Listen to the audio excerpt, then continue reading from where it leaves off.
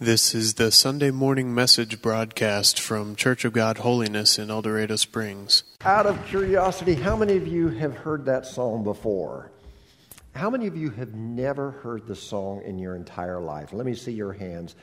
Ladies and gentlemen, you need to get a life. That is a good song. Thank you for a blast from the past.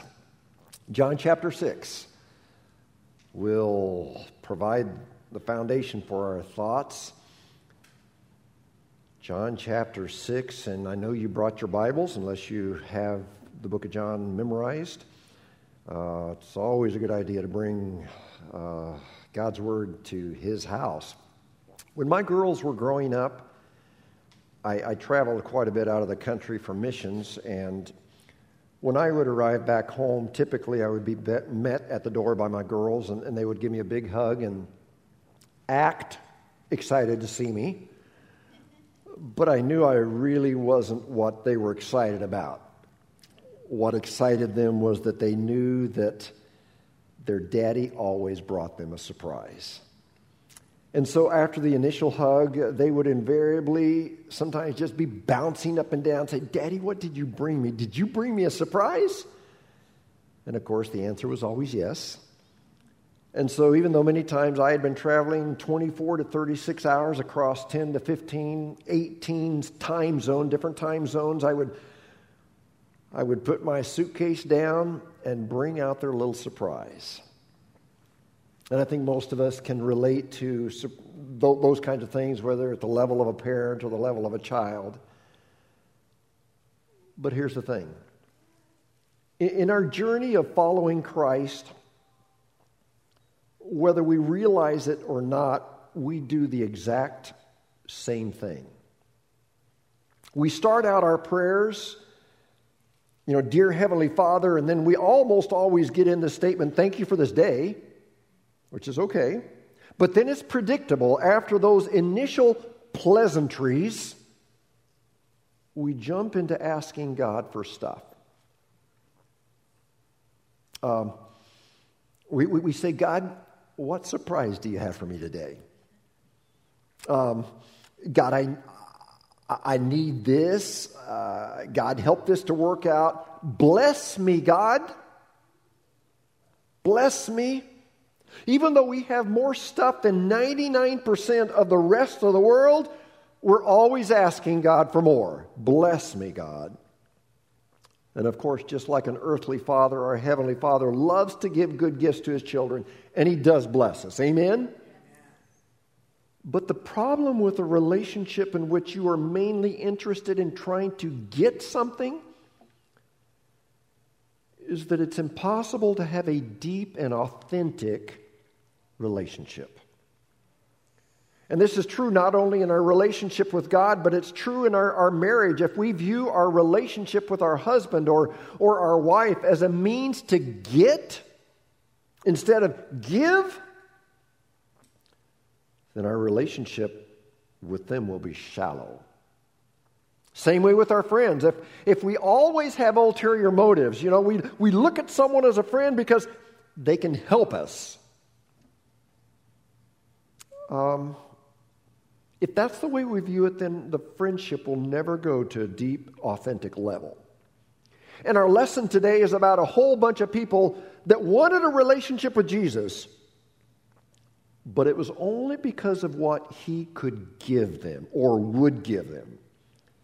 Now, for the third week in a row, we're in the book of John, and we didn't start out that way necessarily, but I just can't get away from this book. And in chapter 6, Jesus has just left Jerusalem. He's gone about 100 miles north to the Sea of Galilee. And it appears, as I studied, one of the reasons that Jesus and His disciples had gotten out of Jerusalem because Jesus' second cousin, John the Baptist, had been beheaded. And no doubt Jesus, yes, He was fully God, but He was also fully human. And so probably the human aspect, also the God aspect, He was grieving. And He needed some time away. And so He and His small band of followers left Jerusalem, went to Galilee, which was a more remote part of the country. And that's where we will pick up the story, John chapter 6, verse 1. Sometime after this, meaning sometime after Jesus came back to Galilee from Jerusalem, Jesus crossed to the far shore of the Sea of Galilee, that is the Sea of Tiberias. But what happened there was what always happened with Jesus, verse 2, and a great crowd of people followed him. Now, were they following Jesus because they were committed to him, because they loved him? No. During this period of time, very few people followed Jesus because of commitment. Rather, here's the reason the crowds followed him: because they saw the miraculous signs he had performed on the sick. So, try to catch the setting here. Jesus and his disciples have left Jerusalem to get away from the crowds. They go out of their way, way out of their way, to get way away from people, and then to put even more distance between them and the crowds. Once in Galilee, they take a boat across the Sea of Galilee, which would have been 8 to 10 miles across. They get to the other side, and would you believe, word had somehow gotten around that Jesus was coming. They look into the distance. They see hundreds of people coming towards them, thousands of people making their way towards them. So what do you think they did? Verse 3, Jesus went up on a mountainside and sat down with his disciples. Do you ever just need to get away from people and sit down? Just as a reminder for me, for you, it is not a sign of weakness to sit down on occasion. It's not a sign that you're unspiritual to just sit down. You know, sometimes after being around people on Sunday and throughout the week, and even though I love what I do, I can't imagine doing anything else, and I love being with you, there are those times, just like you, I need to get away and sit down. And that's what Jesus did. The people were coming. He looked in the distance and went up the hillside, sat down. Well, as John is documenting this story, he then gives us a little detail that frankly seems out of place. He inserts a seemingly random statement that appears to have nothing to do with anything about the account. You know, it's like, who was it? Was it Claire talking about something? Squirrel. You know, all of a sudden just squirrel. And sometimes we're like that. And so it's as if John is telling them, okay, they're going across the Sea of Galilee, and then he inserts what seems to be a random statement, but it's not random. Because if you'll keep reading, you will see that John put this statement in there to prepare us for what will happen later on in the story. Here's the seemingly random statement. They went across to the sea. Random. The Jewish Passover feast was near. What? Now, many of you would know what Passover is. Initially, it was the celebration of God's goodness when God, through Moses, led the people out of Egypt. But as the years went by, Passover had also become more than just a celebration. It became an annual reminder that they needed another Moses to deliver them. Or they needed another Joshua, who, of course, became Moses' successor. Or someone that perhaps came to their minds because it was more recent was Judas Maccabeus. Let me just tell a little bit about Judas Maccabeus. This was not Judas Iscariot that betrayed Jesus. This was Judas Maccabeus. During the 400 years of silence between the Old Testament and the New Testament, the Seleucid king named Antiochus IV, or he chose to be called Antiochus Epiphanes because Epiphanes means God manifest, and he liked that. But what he did, Antiochus outlawed Jewish religious practices, and he desecrated the temple, and some of you have heard this, but he took a pig into the temple and sacrificed that pig to the god of Zeus.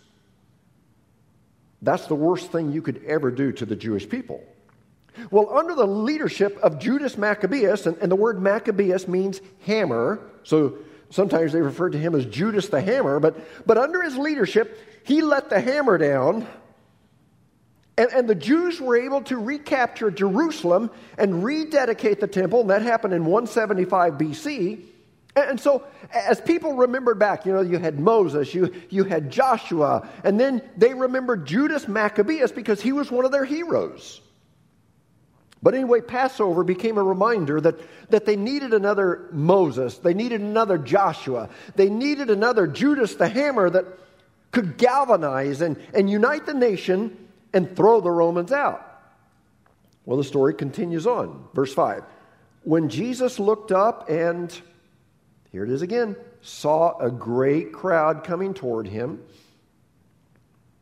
Let me just say this. I know they were way more spiritual than I am, but I have a suspicion as they saw the people coming, they had to think, really? You got to be kidding. Can they give us just a little bit of space? And I don't know what Jesus did, but I kind of, Jesus knew that the people were a lot like us, and they didn't so much want him. They wanted what he could give them. They wanted another surprise, another miracle, another trick that they could go home and talk about. Well, Jesus here turns and shocks one of his other disciples named Philip. He said to Philip, "Where shall we buy bread for these people to eat?" Now Philip had to be like, Jesus, what did you just say? Don't you remember, we don't feed people, we heal people. Because if we start feeding people, they will be like people 2,000 years down the road in El Dorado Springs, Missouri. Where you offer them free food, they will come out of the woodwork. And they will even try to sneak through the food line twice. I remember when we were doing our Freedom Fest and we were giving out free food, man, people would come through the line and then they'd try to sneak through again. And so I have a feeling that Philip said, What do you mean, feed the people? Well, Jesus in verse 6 said, he asked this only to test him, for he already had in mind what he was going to do. Now, if you grew up in church, as many of you did, you know this story as well as I do, but at this point in the story, not one of Jesus' disciples is planning to feed anybody. That's never been part of the strategy. That's never been part of the conversation. Well, when Jesus says, Philip, where are we going to get enough food to feed these people? In verse 7, Philip answered him, 8 months' wages would not buy enough bread for each one to have, listen, a bite. Not a piece of bread, a bite of a piece. Now, some people have suggested that maybe the reason Jesus turned to Philip specifically was because Philip was a local from this area. And so it was like, Philip, you're local, you were raised here, this place like the back of your hand, you know where all the good restaurants are, you know where all the good food trucks are, and where can we get enough food to feed all of these people? And Philip's answer is, did you forget where we are, Jesus? We are in the middle of nowhere. Plus, we don't have money in the budget for this. And again, if you grew up in church, you know the story, and you've seen paintings of this. You've seen the cartoon version of this, and I've even seen this on the old flannel graph. Anybody know what a flannel graph is? Anybody? Some of you young people need to Google it, okay? Flannel graph. That was the equivalent of our PowerPoint presentations back 50 years ago. But anyway, what comes next in verses 8 and 9, I think was meant to be funny. I think it was meant as a joke. Maybe not, but Jesus says, Philip, where can we get some food to feed this crowd? And verse 8, another one of his disciples, Andrew, Simon Peter's brother, spoke up. Here's a boy with 5 small barley loaves and 2 small fish, and probably the fish were pickled fish. So you got thousands of people there. Jesus wants to feed them all. Andrew says, guys, I've got some good news. I found some food. And they say, really? Yes, I've come up with 5 small loaves and 2 fish. And in my mind, I think the disciples laughed and said, Andrew, you are so funny. But for Jesus, this wasn't a joke. And Jesus said, oh, good, since we have some food, in verse 10, have the people sit down. Do what? Usually people line up for food. He said, have the people sit down. There was plenty of grass in that place. And then John gives us a little detail that I think is a detail that will connect that random statement about the Passover with this next little detail. And the men, here it is, and the men sat down, about 5,000 of them. Now, question. Why does John just mention the men? Which, by the way, means that if there were 5,000 men with the women and children, the crowd was probably at least 20,000 strong. But why did John just mention the men? Was it because he didn't respect women? Was he a male chauvinist? I don't think so. You know, after reading from others that are a lot smarter than I am, there's a very, I think, plausible explanation for this. We're going to go into that in just about 2 minutes. Hang with me. But anyway, Andrew says, here's a little boy's lunch, and maybe Jesus smiles at the little boy and reaches down and takes his food. And try to picture this. A complete stranger reaches down and takes a kid's food. Let's not rush by this. A stranger is taking a kid's lunch.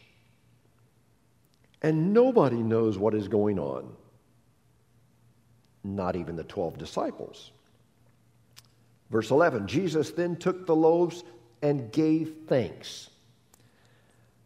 Now, I was trying to think of an equivalent that would help us to understand how silly this had to seem to the crowd. 5 loaves, 2 fish. Feed 20,000 plus people. And here's maybe an equivalent that you can relate to. It would be like, sort of like my coming in here today with one of those foot-long corn dogs from the picnic. How many of you got one of those foot-long corn dogs? Anybody? Okay, a few of you did. But coming in with a foot-long corn dog and holding it up and saying, okay, before we all share this one corn dog, let's bow our heads and give thanks. And so after he did,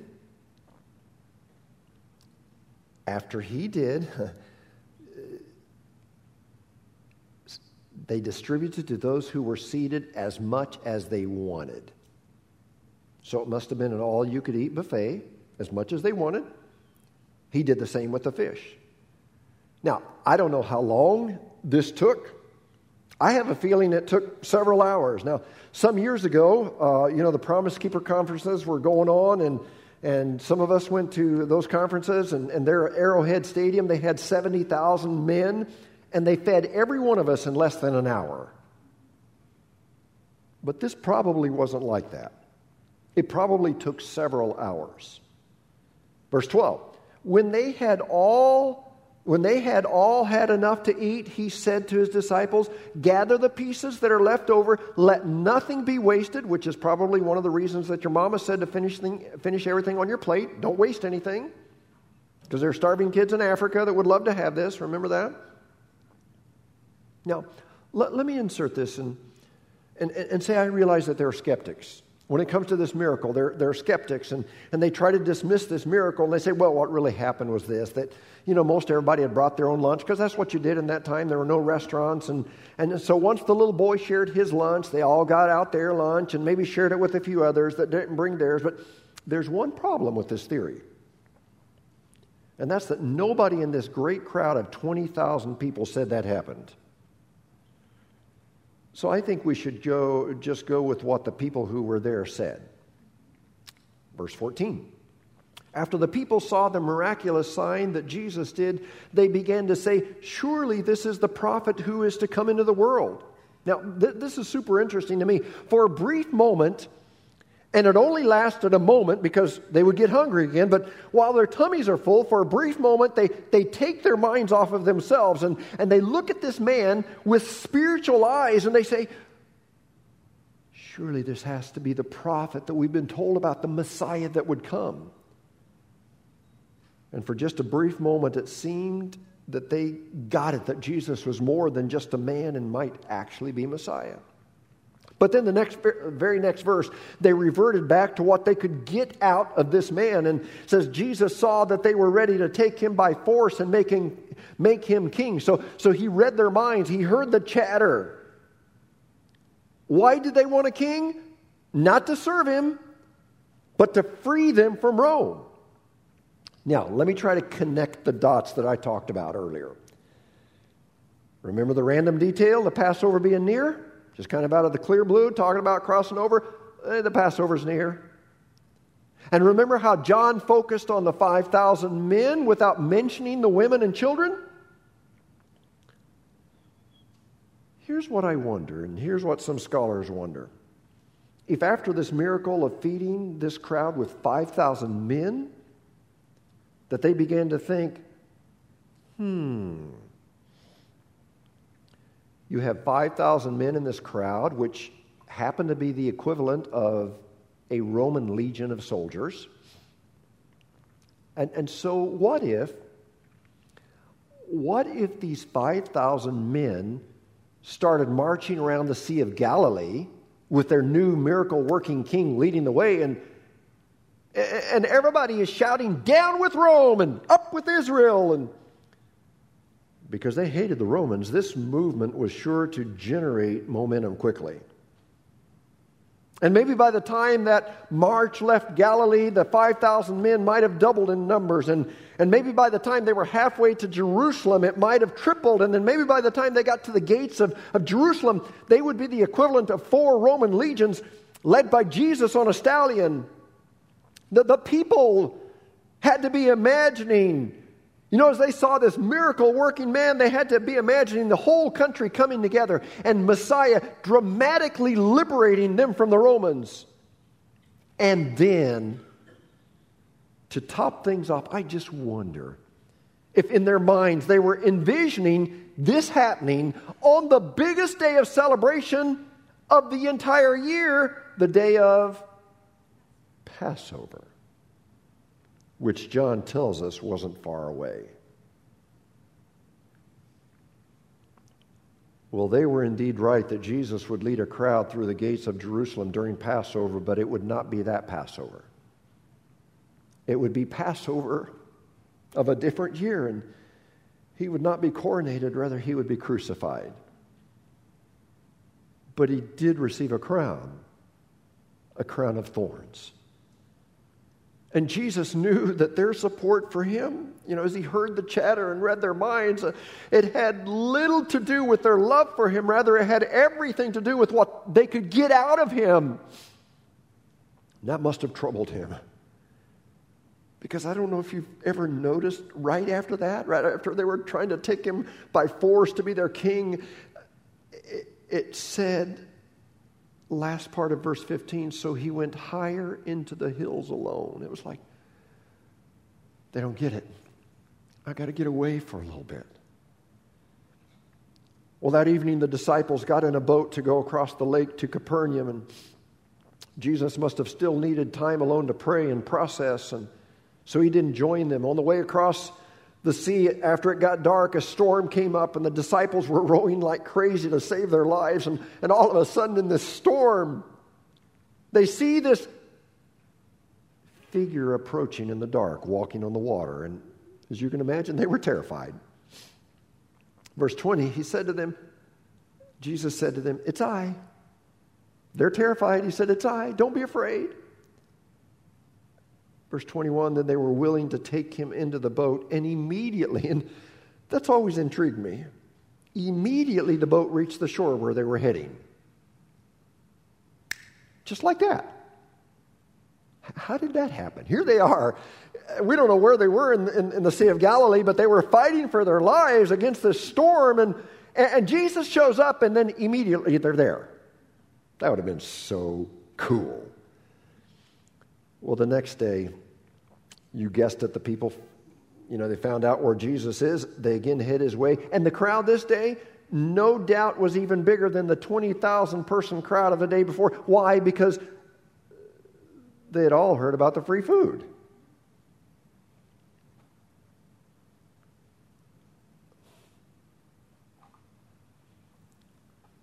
But little do they know that he's about to thin out the crowd. In fact, he's about to even thin out some of his followers. He's going to call them out. And you know what? In so doing, I think he called me out. And I think he called some of you out. Let me try to explain this. You know, as long as this is about us as children racing to the door, Daddy, what did you bring me? Did you bring me a surprise? So what blessing are you going to give me today? As long as that is our attitude towards God, you know, God bless me, bless my family, bless all of us, keep us all healthy and safe. And if that's the sum of our following Christ, I think Jesus will call us out. And that was certainly the attitude of the crowd. And so in verse 26, Jesus answered, I tell you the truth, you are looking for me not because you saw miraculous signs, but because you ate the loaves and had your fill. In other words, you're just after free food. And then he tries to instruct them, do not work for food that spoils, but for food that endures to eternal life, which the Son of Man will give you. On him, God the Father has placed his seal of approval. And so Jesus is saying, you really don't get it. You don't realize what's going on. Yes, I am part of a revolution, but it's way bigger than just retaking a land from Rome. It's a revolution for your souls. It's a revolution to help you go from darkness to light. It's a revolution to save you from your sins.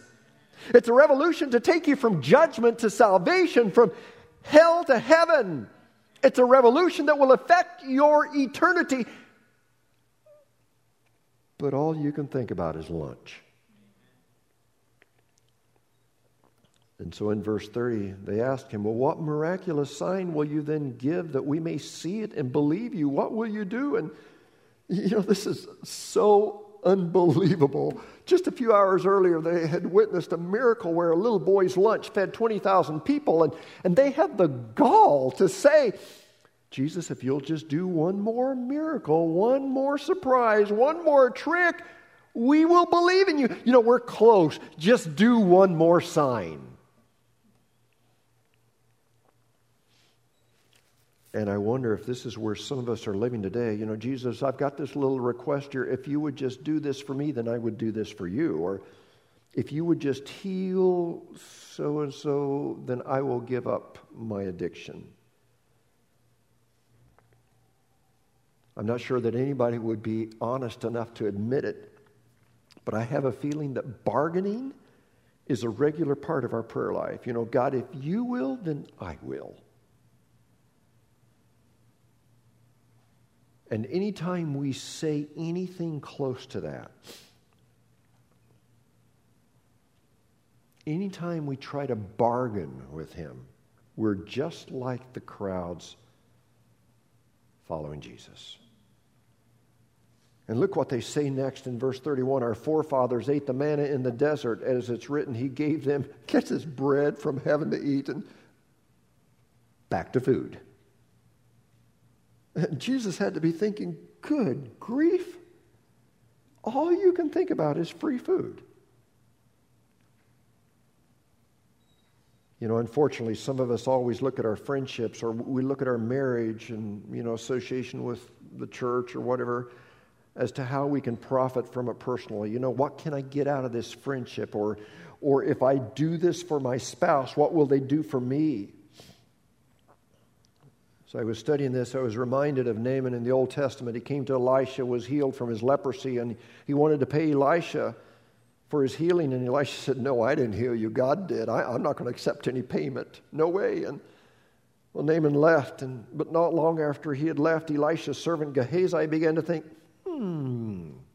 I think I want to take advantage of this situation. And so he slipped out secretly without Elisha knowing it. He caught up with Naaman, and he lied. He said, well, my master thought it over and had second thoughts. He decided to accept a gift from you, after all. Well, Naaman thought he was telling the truth and gave him some silver and fine clothing. Gehazi went and took it and hid it.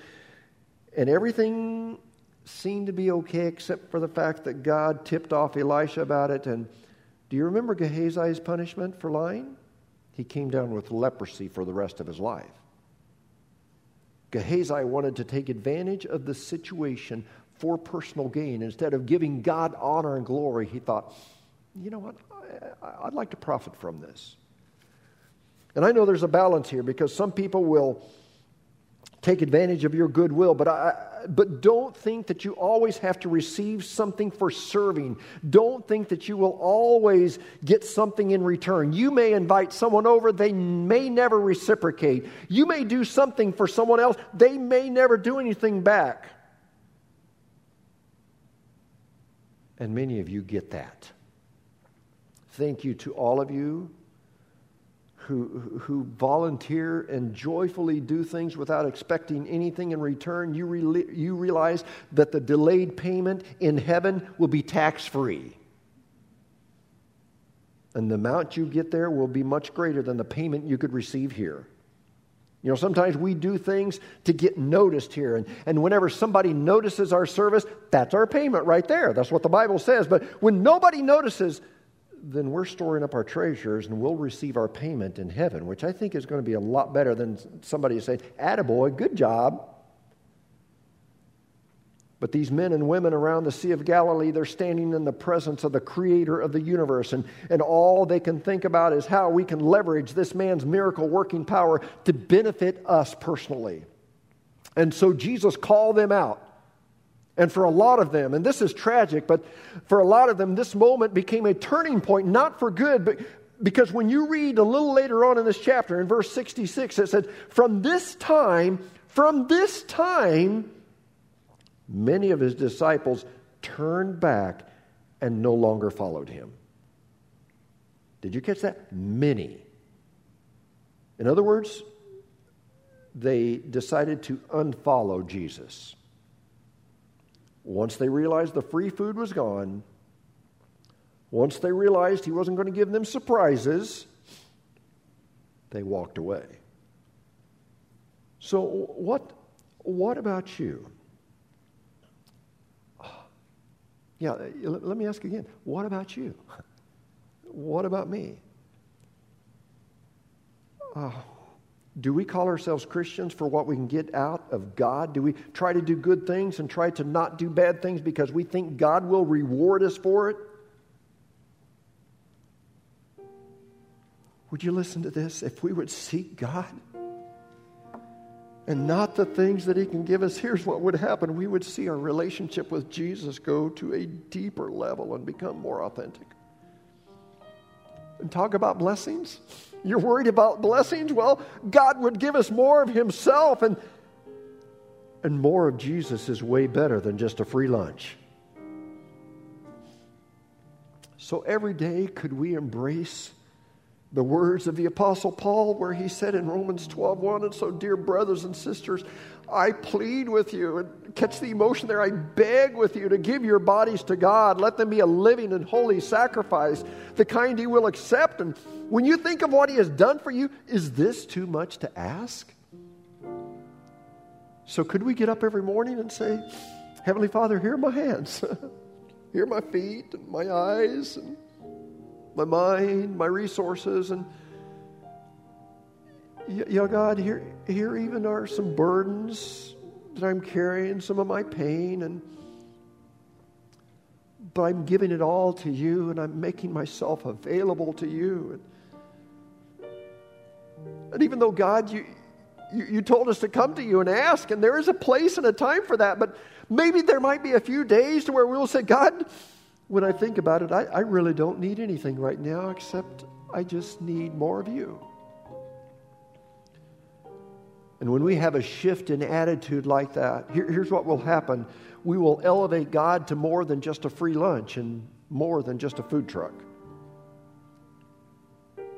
And then this verse that John wrote 4 chapters later will begin to make sense. In John chapter 10:10, you know it says, I've come that they may have life. And I think a lot of us here this morning, we have life, but he goes on and says, have it to the full, or another translation says, have it more abundantly. And so I think a lot of Christians, we have life, but I'm not sure if we know what it is to have the abundant life, because we're seeking the stuff that God can give instead of seeking God himself. I'm reminded of Matthew chapter 6, verse 33, where it says, Seek the kingdom of God and His righteousness. Then do you remember how that verse ends up? And all of these other things will be added unto you. So whenever we seek God, the kingdom of God and His righteousness, then God says, son, daughter, let me show you what I can really do, and let me show you some blessings. So I've been praying that this week we would begin to have a shift in the way that we pray. And I pray that God would help me this week and that we would seek Him. And yes, He tells us to come boldly to the throne of grace, and He wants us to ask, and He's pleased by that. But sometimes I think we're more concerned about the stuff He gives us. So this week, could we just seek Jesus? And in the end, He will give you more than you could ever have imagined. And you know what that is? That's the gift of Himself. So I want to know Jesus in a new way, a fresh way. I want to be able to look at my prayer time as time to just seek Jesus, not just the stuff that He gives. And when we do that, I think our relationship with Jesus is going to be so much deeper, much more authentic, much more real. And we will have not only life, but we'll have it more abundantly. Can we pray together? Oh God, this lesson that is so familiar, we've all heard the story. Lord, we've all heard about the loaves and the fish. But God, I pray that we would not be like that crowd that's just seeking surprises and tricks and blessings, but Lord, that we would seek You, that we would give ourselves as a living sacrifice. And God, we know that You're going to bless us. You're going to bless us beyond imagination. But Lord, let us seek You. Let us seek You. And so God, I pray that as we just have our quiet time this week, as we have our prayer time, that, Lord, we would find ourselves just consecrating ourselves and seeking You. And Lord, whenever the needs come up, that yes, we would ask You for things, but God, more than that we would ask You for more of You. Thank You for Your presence. Thank You for this amazing account that You put in Your Word. Lord, thank You for the truths that You help me to maybe understand this week that I've never understood. Let us go from here, seekers of Jesus Christ as never, ever before. I pray this in Your name. Amen.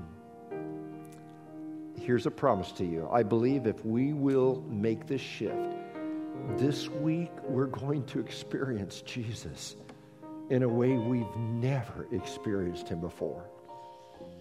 I'm looking forward to meeting back here next Sunday and just sharing what God has done for us. Thanks for coming. You're dismissed. You've been listening to the Sunday morning message broadcast from Church of God Holiness in El Dorado Springs. Our messages are archived at www.eldochurch.com, or to order compact discs or DVD videos of the messages, call the church at 417-876-2200. Thank you for listening.